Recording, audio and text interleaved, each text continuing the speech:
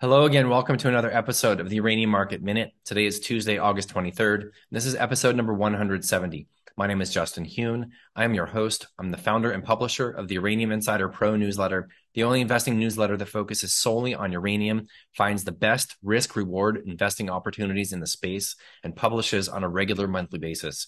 As always, nothing that you see or hear in this podcast is intended to be investing advice. I'm not your financial advisor. This is not financial advice. Please always do your own due diligence when it comes to investing and always take responsibility for your own choices. All right. Good to be back with you guys again after a long weekend for me in terms of the podcast. Although yesterday we did host our August members only webinar. I hope that if you are a member, you were able to join us live yesterday. And if not, the replay for that webinar is posted to the website. You can view that from the members area at any time. If you are not a member, you can access all of our previous content immediately, even with the quarterly membership option. There's a link in the description below if you would like to check that out. Interesting. We had a decent couple of days in the markets today. I'm going to talk about what is typically a strong seasonal period for uranium in the mailbag section today. Before we do that, we'll review the charts, but first, let's go ahead and jump right into the daily scoreboard here. Spot price of uranium hovering right around $48 a pound, 47.85 mid-market here. A slight move down today, really nothing really to speak of. Very, very, very slow period of time for the spot market, and we don't expect that to change until after Labor Day. Labor Day, Monday, September 5th. That is coming in about 2 weeks. Probably going to be a quiet spot market leading into what is typically a strong seasonal period, the WNA conference, et cetera. Like I said, I'm going to talk about that a bit more in the mailbag section. SPUT yesterday, obviously still very much in a deep discount to NAV, so did not raise any new cash. Minus 14.33% discount to its net asset value as of yesterday's close. Now, today it did trade up a few percentage points, so that's closed probably down to 11 or 12% discount to NAV. In my opinion, now and over the next few weeks is probably going to be your last opportunity to buy SPUT at this deep of a discount to NAV. Just saying. They are now sitting on 36.5 million in cash. They are likely to hang on to that. I would be very surprised if they spent any of that on uranium here. Probably going to hold that as a buffer and for G&A expenses. Turning to the equity ETFs, URA reported 110,000 shares in redemptions. URNM reported no change in outstanding shares. That, of course, is over 2 days. It's Friday and Monday, and there's a lag time. So that redemption actually probably was from the middle of last week, Wednesday or Thursday. And that redemption led to 1.5 million in mandated selling. Really not a whole lot going on in terms of the ETF flows. Yesterday, the shares held up pretty nicely. We had a very weak broad market, the S&P gapping down and closing at the lows of the day, greater than 2% loss on the day for the S&P, while we actually had some of the uranium stocks even close in the green. Nice outperformance. Today, we actually did the same thing. The S&P was trading up, sold off throughout the day, and we had uranium stocks up 2, 3, 4, 5% on the day. Very, very nice to see that relative outperformance. And on that note, let's take a look at the charts. Starting off with URA trading up over 3% on the day, decent day, average trading volume, significant outperformance of the S&P in the broad market. Very nice to see a little bit of strength here. Now, will we see this yesterday's hammer candle that looks like a bottoming type of candle print? Will that be the low of this pullback, or will we trade down a bit more, possibly making a higher low from July before resuming an uptrend and leading into what is likely, in my opinion, to be a strong seasonal period for uranium? That is yet to be seen. Either way, I would like to see a higher low being made from July, and I would like to see uranium equities base at the very least for the next 2 to 4 weeks before what I believe will be a strong period seasonally. URNM relative to the uranium spot price, nice day today, up over 3% on a relative basis. After yesterday also printing a nice little hammer candle. Will we see some continued weakness over the next couple of weeks? Hard to tell at this point. Either way, good to see some outperformance and see the equities trade up a bit here. Cameco got absolutely slammed on Friday. That was most likely in relation to the fact that Friday was options expiration day for the month of August. And I'm sure we had a lot of Cameco long, short-dated call options that expired on Friday, and the market really likes to create a lot of pain on expiration day. That was a big down day for Cameco, down 8% on the day. So we had a nice recovery yesterday. Cameco actually traded up almost 0.5% yesterday, with the S&P down big and risk off across all the markets. Today, up nicely, almost 4%. Again, basically average volume. I would like to see this chart continue to chop sideways before we come into a strong seasonal period. URA relative to the S&P, obviously very, very nice candle today and yesterday with a nice green candle. We're still trading below the trend line charting from the beginning of this bull market. I would like to see this be an undercut low and have the uranium equities come back up and resume that uptrend relative to the S&P. Finally, the Sprott Physical Uranium Trust trading up 2.67% on the day. Where is the volume? It certainly is not here. What does that mean? Institutional players are not flooding into this vehicle yet. All right, mailbag section. Okay, so I get a lot of questions. In fact, I've had a number of questions over the past couple of weeks about the seasonal period for uranium. Why do I feel this year is going to be particularly strong? So I want to speak on that for a minute.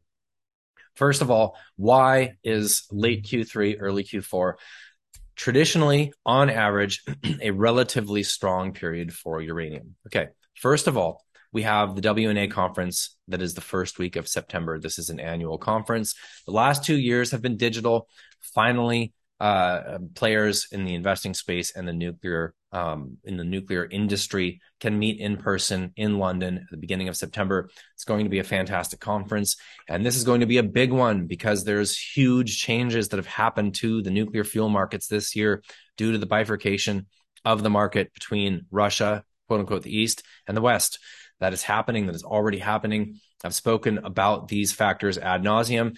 And now going into this fall seasonal period that is typically strong, we have a lot of very, very important decisions for Western utilities to start making.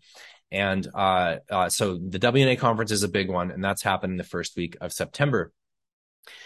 Additionally, there will be a uranium fuel seminar 16th through the 18th in October in Las Vegas. That's an NEI conference.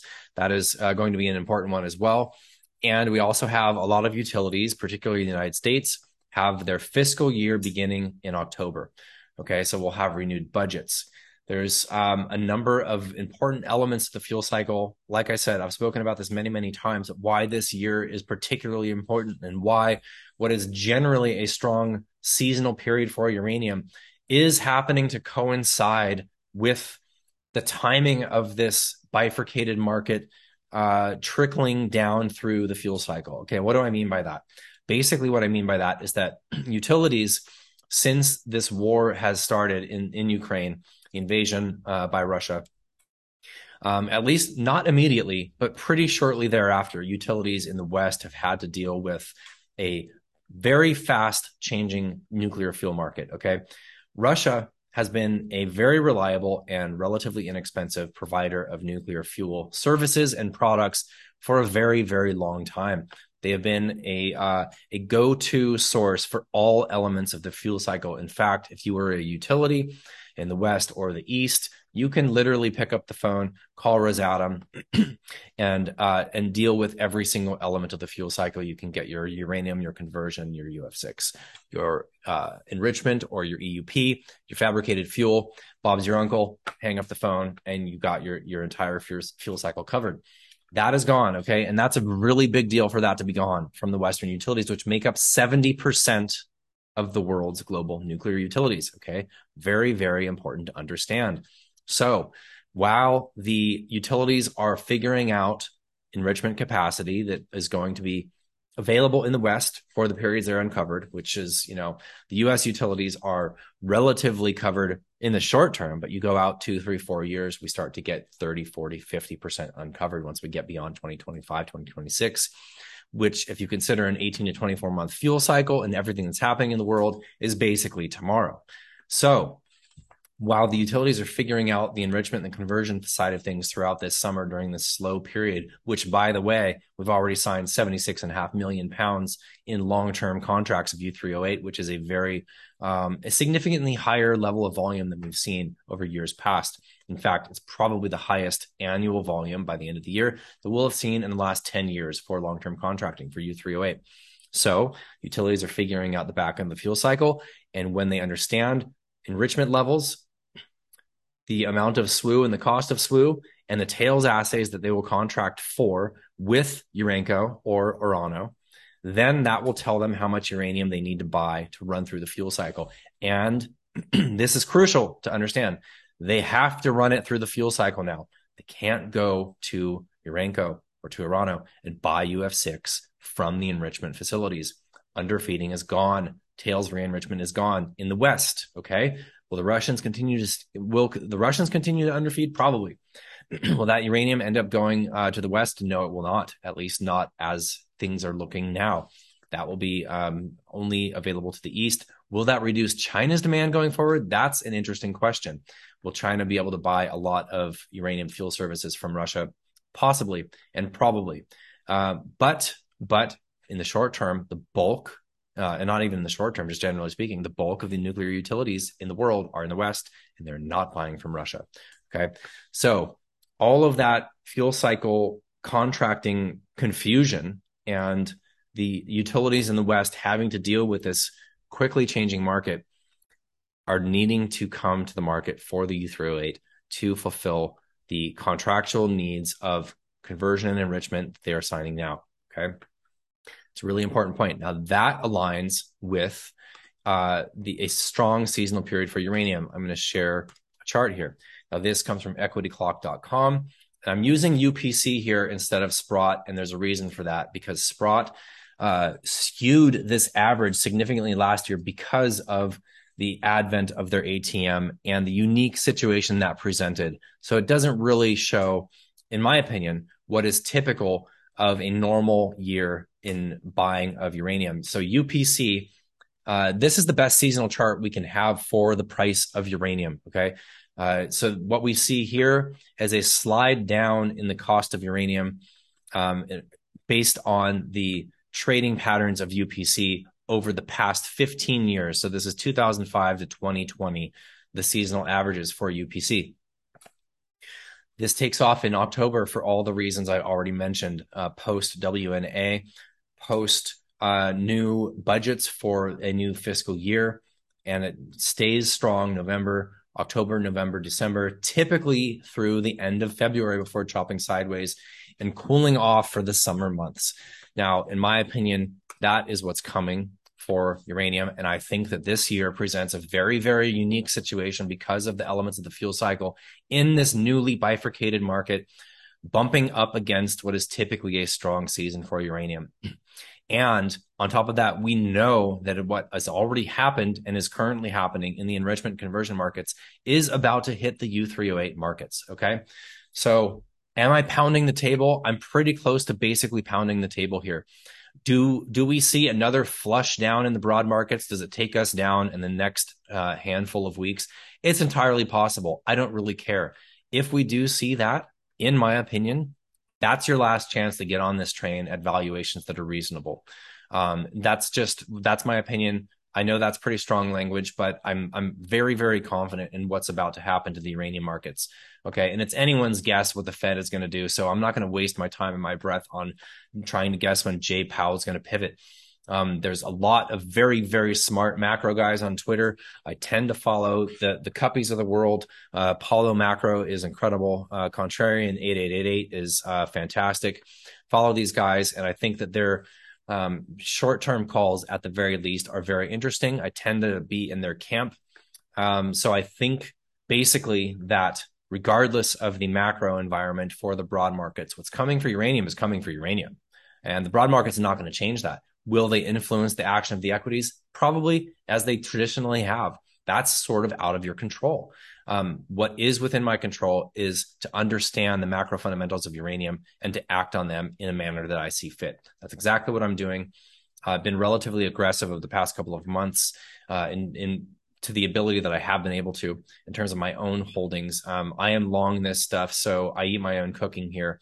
And all of our newsletter members know that we are definitely long, and we are very, very enthusiastic and excited about what's about to happen to these markets. So seasonally speaking, we are very, very close to what I think is going to be a pretty strong move.